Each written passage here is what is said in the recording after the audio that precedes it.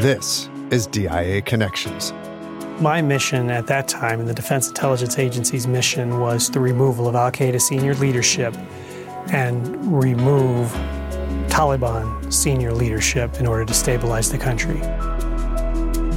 Khrushchev was a man who was terrified of nuclear war. He said quite often that if there were a war, the living would envy the dead. I do remember talking to Tom Cruise several times, and one time he asked me, Bio, what's the most fun part of your job? Bio, what's the scariest part of your job? And so I told him, about the unlimited maneuverability and the power of flying. No matter the crisis, you have to be careful not to have your hair on fire all the time. Nobody likes to follow a sourpuss. He leaned towards me and he goes, Yakov, how would you deal with Gorbachev? And I'm looking around, I'm going, am I the most qualified to answer this question? I would have to put myself in a self-hypnotic state where I had to go down and relax. And when you go down, you start visualizing. But when the third eye opens, you see it. Provocative comments from fascinating guests covering a wide range of topics from the second season of DIA Connections. Welcome to the best of Season 2.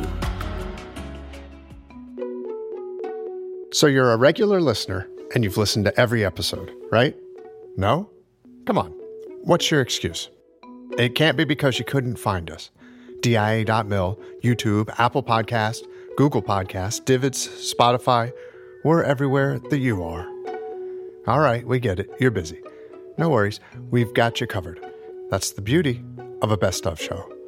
But maybe you've never even listened to DIA Connections before. Maybe a friend told you how great it was, so you popped over to your favorite podcast platform, decided to start with Season 2, the best of, and of course that means you need a refresher on what we're all about.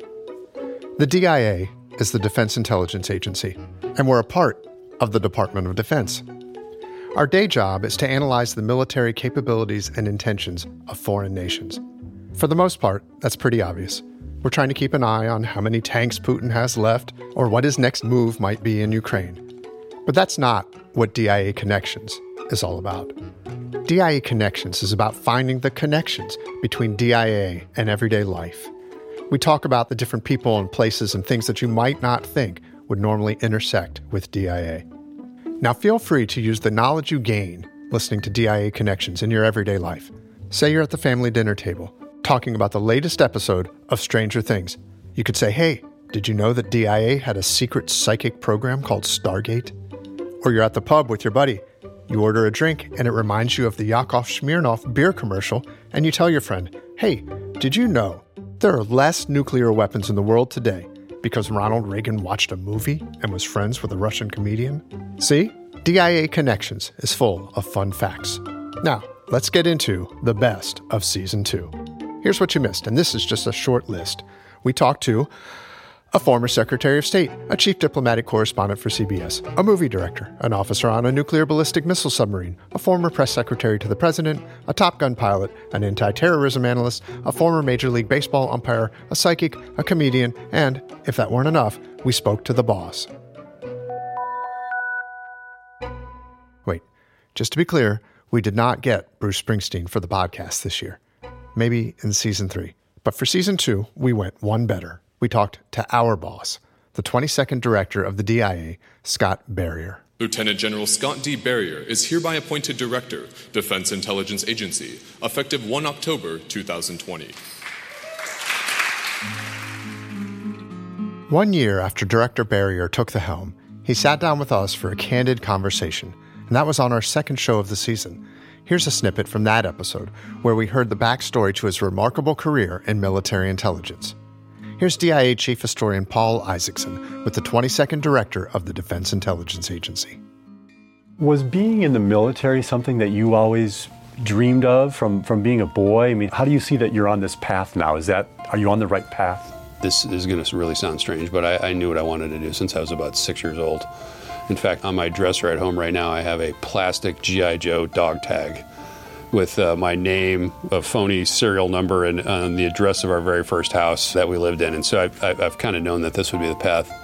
I didn't know it would be intelligence. I always thought I'd sort of be an infantryman or a tanker or something like that. But this just sort of unfolded in college as I studied Russian and East Central European studies, and they thought that would be a good fit for military intelligence back in 1984, and I guess it was. Since you are our new Defense Intelligence Agency leader, can you tell us a little bit about your intelligence background and hopefully why you're a good fit to be our director? At least we hope you're a good fit. Well, we hope I'm a good fit. No, so I started out as a career Army intelligence guy. I went to the basic course in 1984, Fort Huachuca, and then had what I would call all the classic intelligence assignments that the Army wanted you to have as a lieutenant, as a captain, as a major, as a lieutenant colonel. Early on, it was about the mystique and the mysteriousness of kind of being a soldier and what that would mean. I had in my mind this notion early that what we call being huo and being an airborne ranger was kind of the pinnacle of what I wanted to be. But once I achieved that in the Army, I quickly realized that there's much more to the Army than that. To serve, really for me, is kind of the first thing that I think about. It's like, how can we help this country be a better nation? And I think that leadership is really sort of where it sits.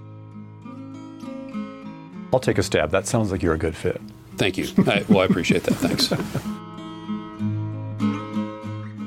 Gathering intelligence via conventional sources and methods has been our bread and butter at DIA for 6 decades. But that's not to say there wasn't a time when we weren't open-minded to trying a more unconventional approach, even if that meant using psychics. Here's an excerpt from our 8th episode, Strange Things at DIA. I would have to put myself in a self-hypnotic state where I had to go down and relax. And when you go down, you start visualizing. Sometimes you just know things. It's more like it just comes into the body or it comes into the mind. But when the third eye opens, you see it. I'm Angela Della Fiora Ford, and I was Remote Viewer 079 in the Defense Intelligence Agency's program, Stargate. Angela Della Fiora was one of the psychics involved with Project Stargate. The program's mission was to ascertain information about strategic buildings and weapons in the Soviet Union and at other target locations. She was a remote viewer, and her mission was to describe what she could see at target sites. Seems like routine stuff, right? Except by see, I mean visualize, and that's the distinction. Hi, Angela. Great to be with you. Good. How are you? Thank you for having us. Angela welcomed us into her home for an enlightening discussion about being a remote viewer at the Defense Intelligence Agency. Walk us through, very simply, what the process was that you used to do your job.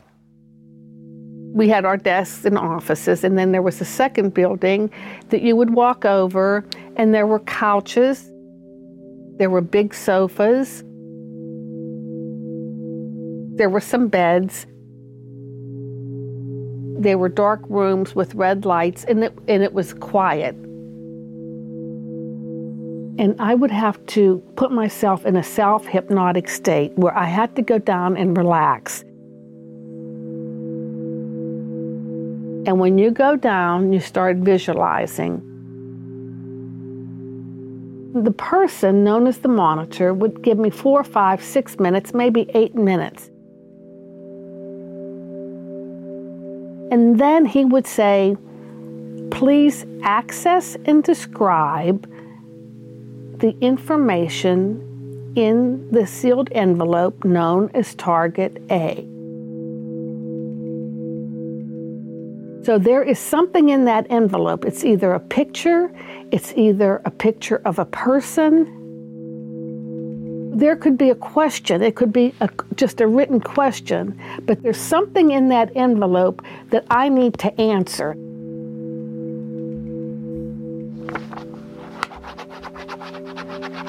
And then I would come out and I would draw pictures and write a report. When you're solving a problem, you get a focus. And this energy will come in and it will give you the focus, but that focus only lasts for so long. So you got to get in there and you've got to get that answer and you've got to come out. Thank you for explaining that. I never understood how that worked. So you were like, get in and get out. Get out, yeah. 20, 30, 40 minutes. Anything after 40 minutes in a session, when you're into 50 minutes in an hour, then you're you're either repeating the information or you're into imagination.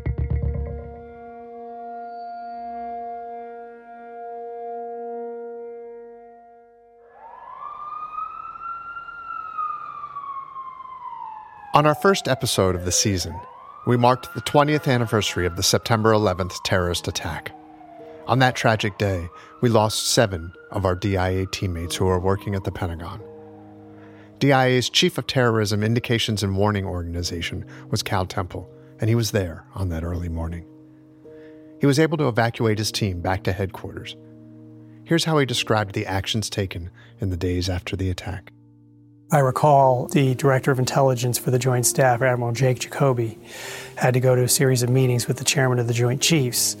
And the Chairman of the Joint Chiefs rightfully asked the entire assembled military room, we're going to war. How do we win? How do we win this war? And that became an intelligence problem as much as it did an operational problem. And we came up with strategies, ideas, concepts to assist the department in thinking about how do you win a war on terrorism. I've directed the full resources of our intelligence and law enforcement communities to find those responsible and to bring them to justice.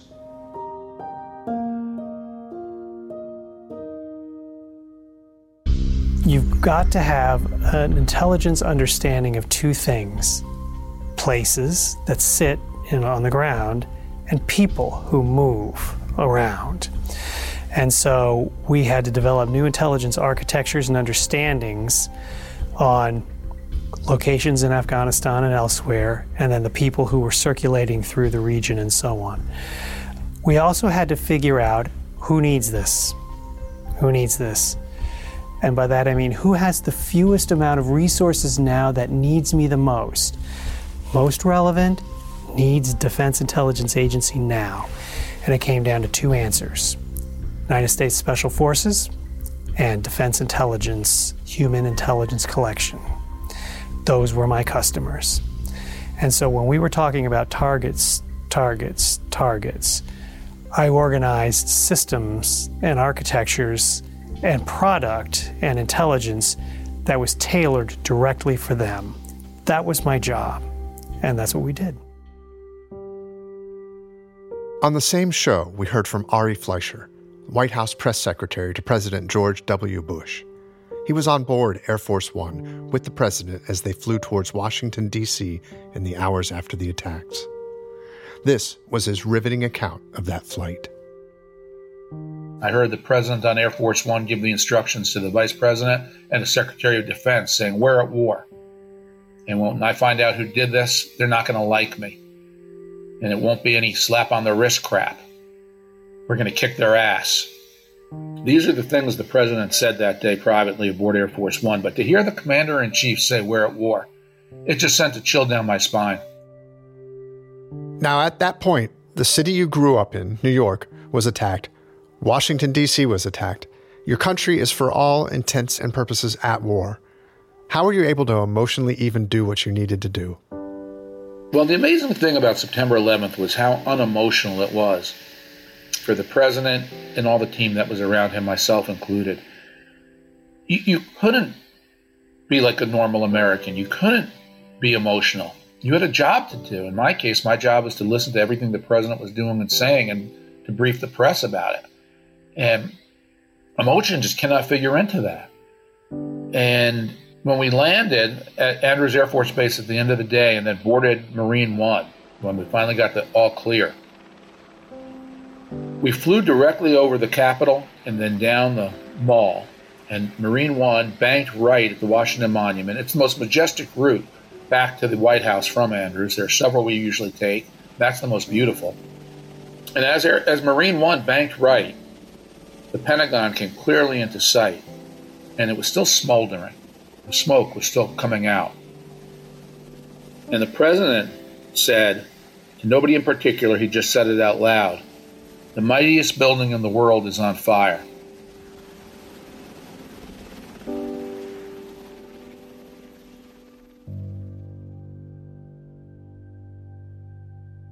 In 2001, President Bush appointed Condoleezza Rice as his national security advisor, making her the first woman ever to serve in that capacity. We discussed 9/11 with her on the 4th episode. I was the national security advisor on September 11th, and frankly, it was a failure of imagination. We had bits and pieces here and there. We just never imagined that chatter about airplanes might really be about using them as missiles. I remember that what we thought when we saw some of that was, they're going to try to take an airplane, hijack an airplane and take the passengers hostage, or a kind of old script of what had happened. So how do you get to the place that you can imagine the unimaginable? I, Condoleezza Rice, do solemnly swear that I will support and defend the Constitution of the United States against all enemies, foreign and domestic. We heard the former Secretary of State's thoughts on many topics, including when National Security Advisor Rice would first meet a former KGB foreign intelligence officer of 16 years. He had risen to the rank of lieutenant colonel before resigning in 1991 to begin his career in politics. His name, Vladimir Putin. It's important to note that our conversation with Secretary Rice took place well before Russia's invasion of Ukraine, but her comments were prophetic. I'd actually first met him when he was the deputy mayor of St. Petersburg back in 1992. And he wasn't terribly confident, and he and President Bush talked. We then went through a period of time where I think the Russians believed they had found a strategic relationship with the United States around the war on terrorism. They were actually very helpful in Afghanistan. They were very helpful because they also were fighting the Chechen. We said, we don't like the way that you're doing this, but we understand that you have a terrorism problem too, and they appreciated that. But then the Bush doctrine moved on to the color revolutions and to democracy, and that's where Putin got off the train because he is no Democrat. And you have seen the evolution of Putin from not very confident to arrogant to megalomaniacal. He governs a country, rules a country that essentially and increasingly doesn't believe in him, doesn't believe in what he's saying. He's ruling more and more by fear and coercion, less and less by appeal, which he once had, coming out of the chaos of Boris Yeltsin. And it's a country that really doesn't have much going for it except its military power and its ability to disrupt. 30 years prior to Vladimir Putin, there was Nikita Khrushchev. Our episode, Avoiding Armageddon, was about the 1962 Cuban Missile Crisis. We told the story of DIA's role in analyzing and providing photographic intelligence to President Kennedy about the missiles placed in Cuba by Khrushchev. The show featured a delightful conversation with legendary journalist Marvin Kalb. During the crisis, Kalb was the CBS News chief foreign diplomatic correspondent in Moscow. Does anybody in the control room know whether Moscow is standing by? Hello, Kalb, are you there in Moscow? David, this is Moscow, standing by. Remarkably, Kalb had unprecedented access to Khrushchev. And that is because years earlier, the reporter had two very unusual interactions with the Soviet leader. He told us those stories. Let's listen to a little bit of our episode, Avoiding Armageddon. And because you spoke Russian fluently, you were able to have two unusual experiences with Khrushchev that I'd love for you to share. Just to set it up, the first occurred 65 years ago, in 1956. You're in attaché, and you find out that Khrushchev and his defense minister, Georgy Yukov, have invited themselves to the embassy for, of all things, a July 4th party. So you're tasked with keeping an eye on Yukov. What happens next? We spoke for 30, 40 minutes, and the time passed very quickly, during which Yukov, who had a reputation as a drinker, sucked back 8 vodkas. I was having water, but he didn't know that. And so I drank, quote unquote, with him, drink for drink. And at that point, Khrushchev asked us to come toward him. he beckoned to us, and we walked toward him. And I could see that Zhukov was a bit tipsy. And as he approached Khrushchev, he said, "I have finally found a young American who can drink like a Russian." And everybody burst into laughter, and Khrushchev came over to me with that introduction. And he was about 5'5", 5'6" in height. I was 6'3", and he asked me for my height. The thought ran through my mind at the time that I was 3 centimeters shorter than Peter the Great. And so I said that. And he burst into laughter, and from that moment on, whenever he saw me, he always referred to me as Peter the Great. And you said that being compared to a Russian Tsar came in handy 4 years later at the Paris summit, right? Can you tell us the story of waiting for Khrushchev outside the Soviet embassy one morning on your first assignment for CBS? At exactly 7 o'clock, these very large iron doors of the embassy clanked open, and Khrushchev emerged. We rushed toward him, and at which point his 2 security people intercepted us, reached into their vests, obviously for a weapon, and Khrushchev interrupted them and said, no, don't do anything, he's fine, he's Peter the Great. And that was a wonderful opening, and we started together walking down the street. And we got toward the end of the block, and there were the magnificent aromas of a freshly baked croissant, and there were dozens of them in front of this bakery shop. Khrushchev stopped, I stopped, we both sniffed, we were both enchanted, and I looked at Khrushchev and I said, "Have you ever tasted a freshly baked croissant?" He said, "No." I said, "Let me get some for you." When I rushed in and I got a bunch for him and his security people and my crew, and Khrushchev bit into it and absolutely loved it. His face lit up with the joy of a kid eating chocolate first thing in the morning. It was a delight for him, and I realized I suddenly had set up unintentionally the beginning of an interview of significance. And I then began to talk to him about Berlin. I began to talk to him about arms control. I began to talk to him about the U-2 crisis. It was a wonderful opening story and a heck of a way to begin a career as a foreign correspondent. Missiles were a hot-button topic this season. We did 2 more shows about them. This is from the INF Treaty Part 1 Missiles and Movies podcast, where we got an up-close and personal look for ourselves.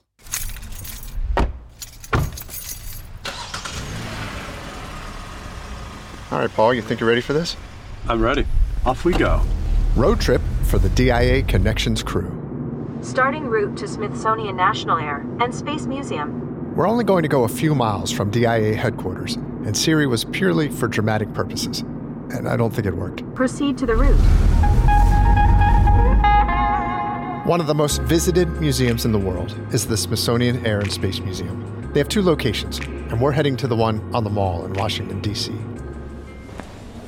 Okay, wow, here I am again. This is such an amazing space. It never ceases to impress me. Wow, and there they are.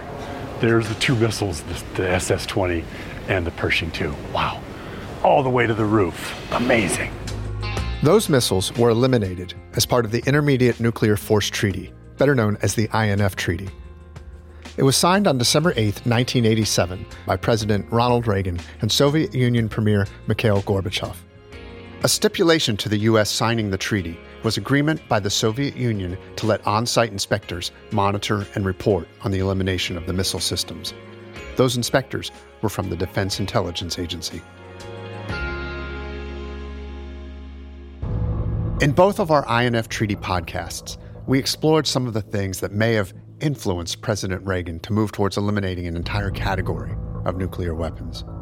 One was a TV movie that aired in 1983. It was called The Day After. What's going on? Those are Minuteman missiles. They're on their way to Russia. They take about 30 minutes to reach their target. So do theirs, right? Missile warning, this is B. All confidence is high. In President Reagan's diary, he wrote this about the day after. Quote, "It's very effective and left me greatly depressed. Whether it will be of help to the anti-nukes or not, I can't say. My own reaction was one of having to do all we can to have a deterrent and to see there is never a nuclear war." Here's another clip from INF Treaty Part 1, Missiles and Movies. This is from the film's director, Nicholas Meyer. When I talk about the movie, I like to say this is the optimist's view of nuclear war. This is nuclear war on a good day. When my cut of the movie was essentially finished and I took it over to ABC in Century City and we screened the movie, these were all, corporate officers of the network, and they all came out of the movie sobbing. Right. Well, let's face it, this is a subject that people aren't comfortable talking about or even wanting to think about. So describe the challenge that you must have had to make a movie that you want people to watch and not get so turned off that they turn it off. Making The Day After real enough to be, sort of in the ballpark truthful, but not so appalling that people grab the clicker and switch to something else, is a very difficult line to tread. Television is all about selling commercial time. Was that an issue for a show like this? Yes, all the sponsors bailed. General Foods, General Motors, General Mills, all the generals headed for the hills. Meanwhile, the White House and Ronald Reagan kept hearing more and more alarming things about the movie and worrying about its effect on the anti-nuclear movement. At this point, Ronald Reagan had still not seen the movie. Prior to the president seeing it, the decision was made to have the Joint Chiefs watch it. By sheer coincidence, Nick had an old friend that worked at the State Department and was at the screening. So he got a call. Come down to the Pentagon and watch a movie with the Joint Chiefs. And he said, if you were hoping to draw blood over there, you succeeded. Those guys were completely quiet. One picture is worth 1,000 words. You can talk about this till the cows come home, but it's another thing to actually see it. The Joint Chiefs saw people engulfed by fireballs, turned into skeletons and vaporized. No wonder the White House tried unsuccessfully to cut scenes from the movie 2 days prior to the Sunday night air date. I was certainly aware of the mounting controversy surrounding the prospective airing of the movie. You couldn't not be aware of it. It's a very upsetting movie.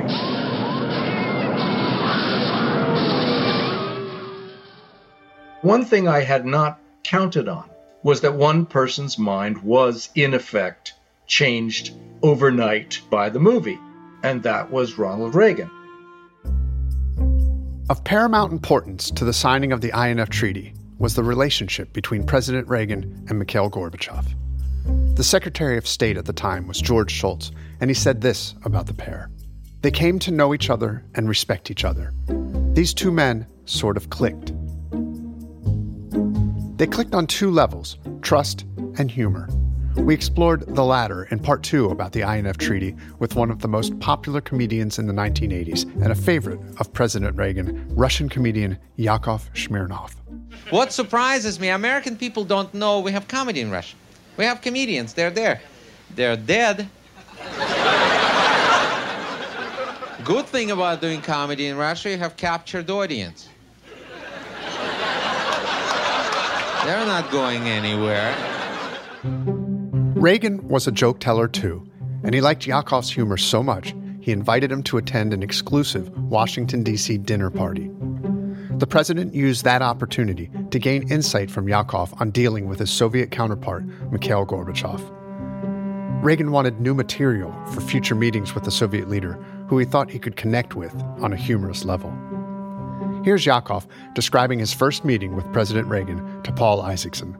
This is from our 6th episode of the season, INF Treaty Part 2, Reagan and Smirnov.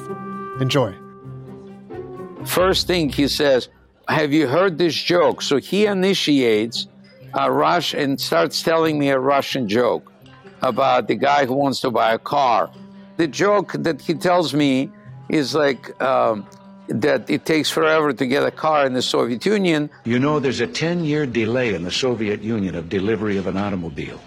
And you go through quite a process when you're ready to buy, and then you put up the money in advance. This man, he laid down his money, and then the fellow that was in charge said to him, okay, come back in 10 years and get your car.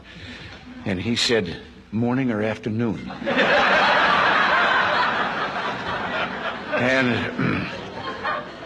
And the fellow behind the counter said, well, 10 years from now, what difference does it make?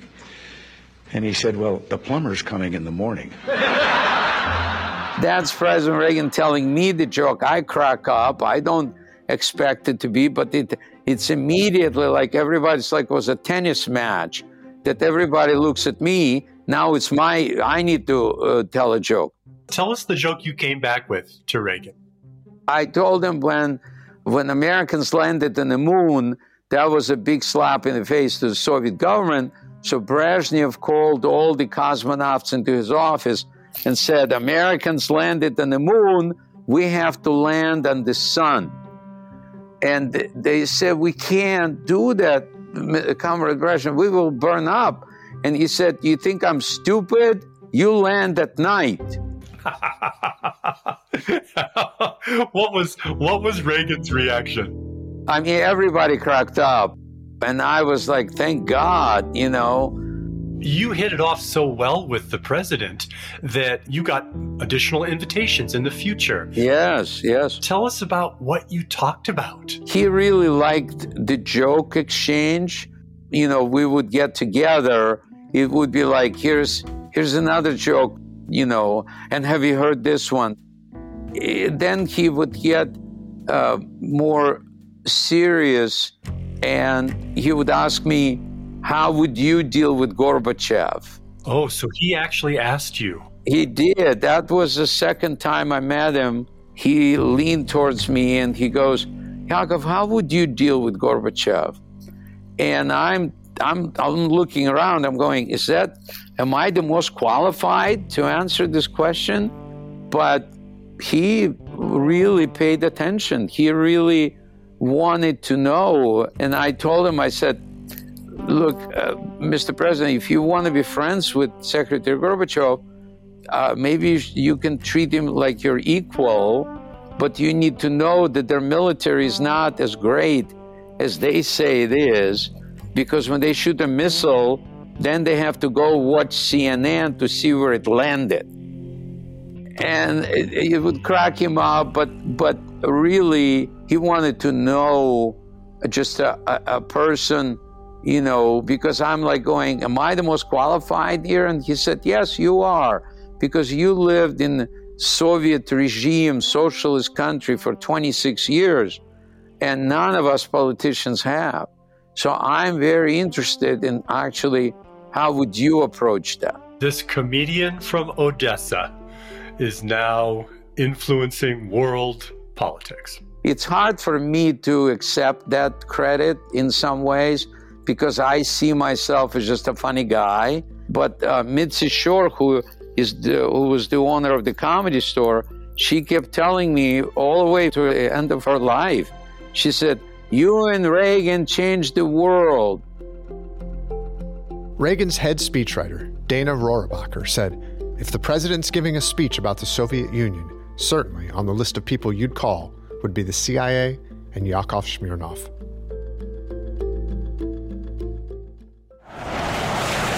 We really hope the 7th episode of DIE Connection Season 2 didn't fly right past you. I gotta give you your dream shot. I'm gonna send you up against the best. You two characters are going to Top Gun.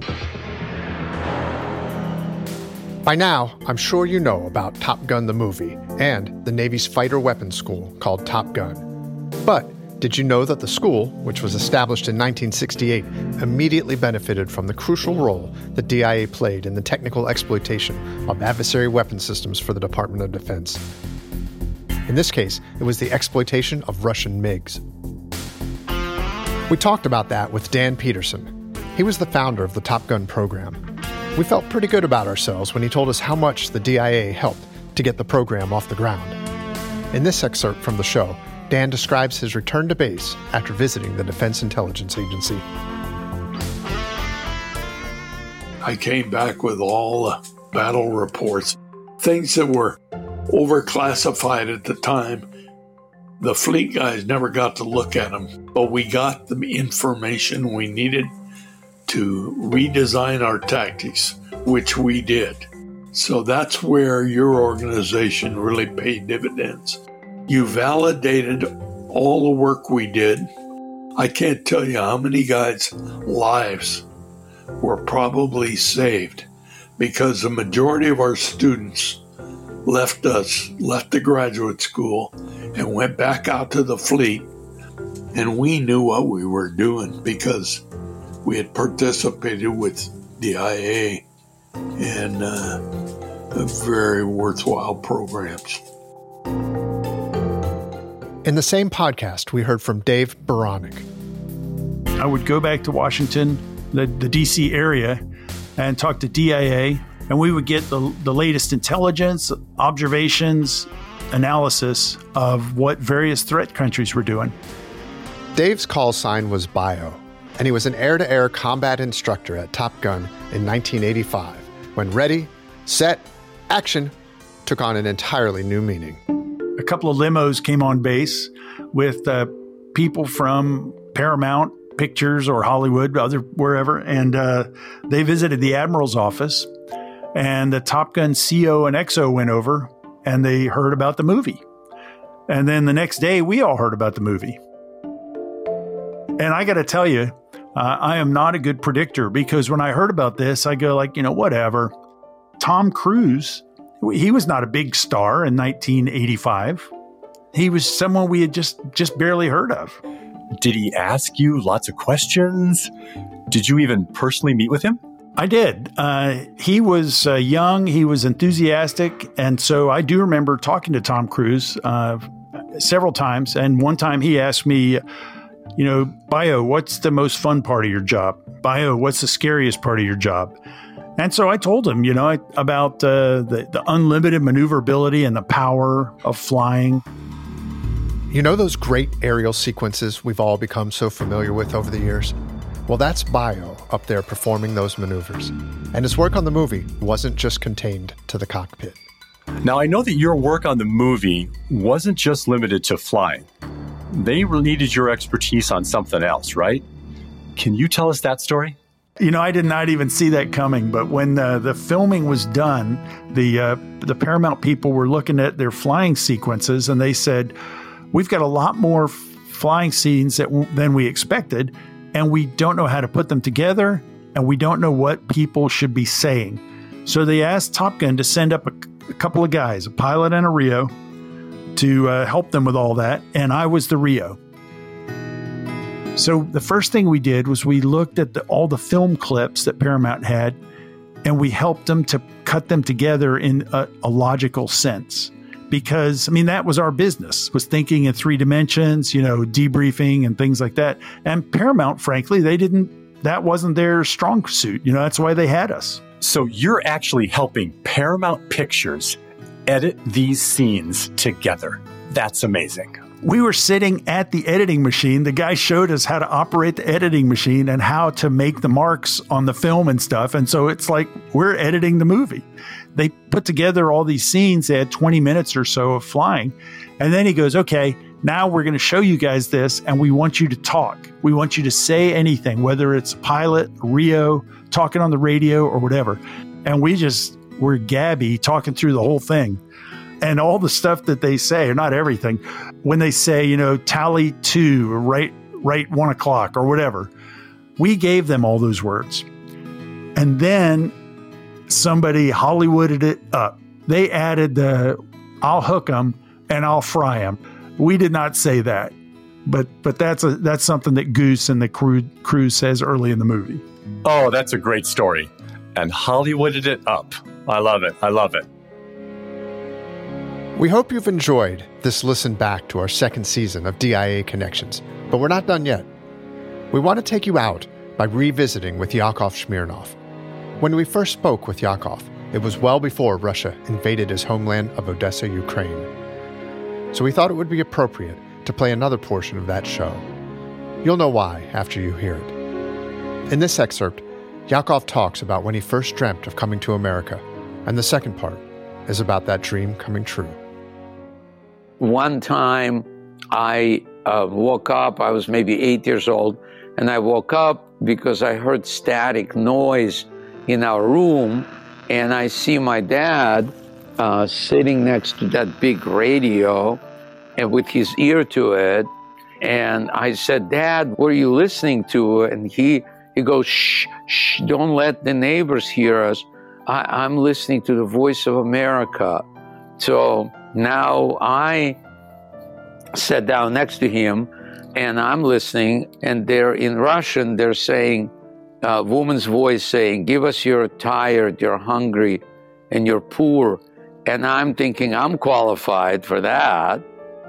And so he explains to me that she's this tall, stunning woman who is standing in the middle of the harbor in New York, holding a torch, lighting a way for people like me, you, your mother, someday, who want to go to America.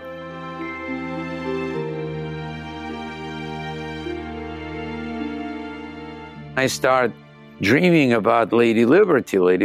And when I woke up, I start drawing the way I pictured her in my mind. And my mom grabbed me and she said, "Don't let anyone see those pictures. Liberty is not allowed in this country. It's a crime. We're going to get in trouble." And so that was my introduction to kind of my fascination and love romance with America. Yakov experienced a lifetime of highs and lows since coming to America with his parents in 1977. He said, "Our dream was to be free. Free to live the life we chose, not the life that was chosen for us." He also told us about the best day of his life. You remember earlier when he described his boyhood dream of coming to America and the connection he made with the Statue of Liberty when he listened to his father describe it? Well, on July 4th, 1986, Yakov stood next to that symbol of freedom to be sworn in as an American citizen. That was at a celebration in New York Harbor called Liberty Weekend.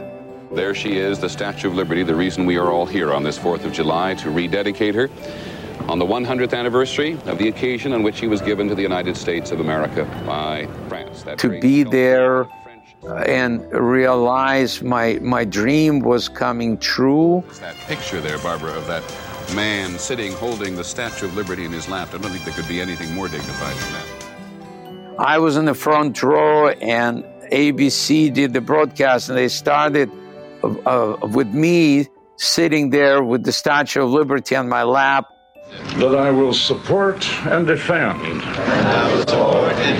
the Constitution of the United States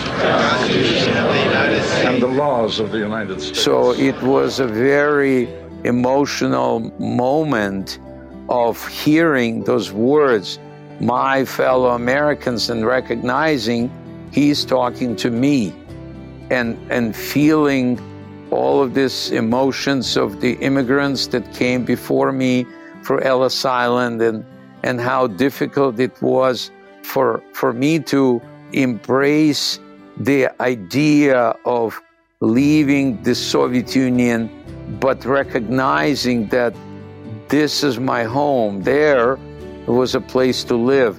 Now I have my home, and I will stay here forever. As always, thanks for listening to DIA Connections. We'll see you in Season 3.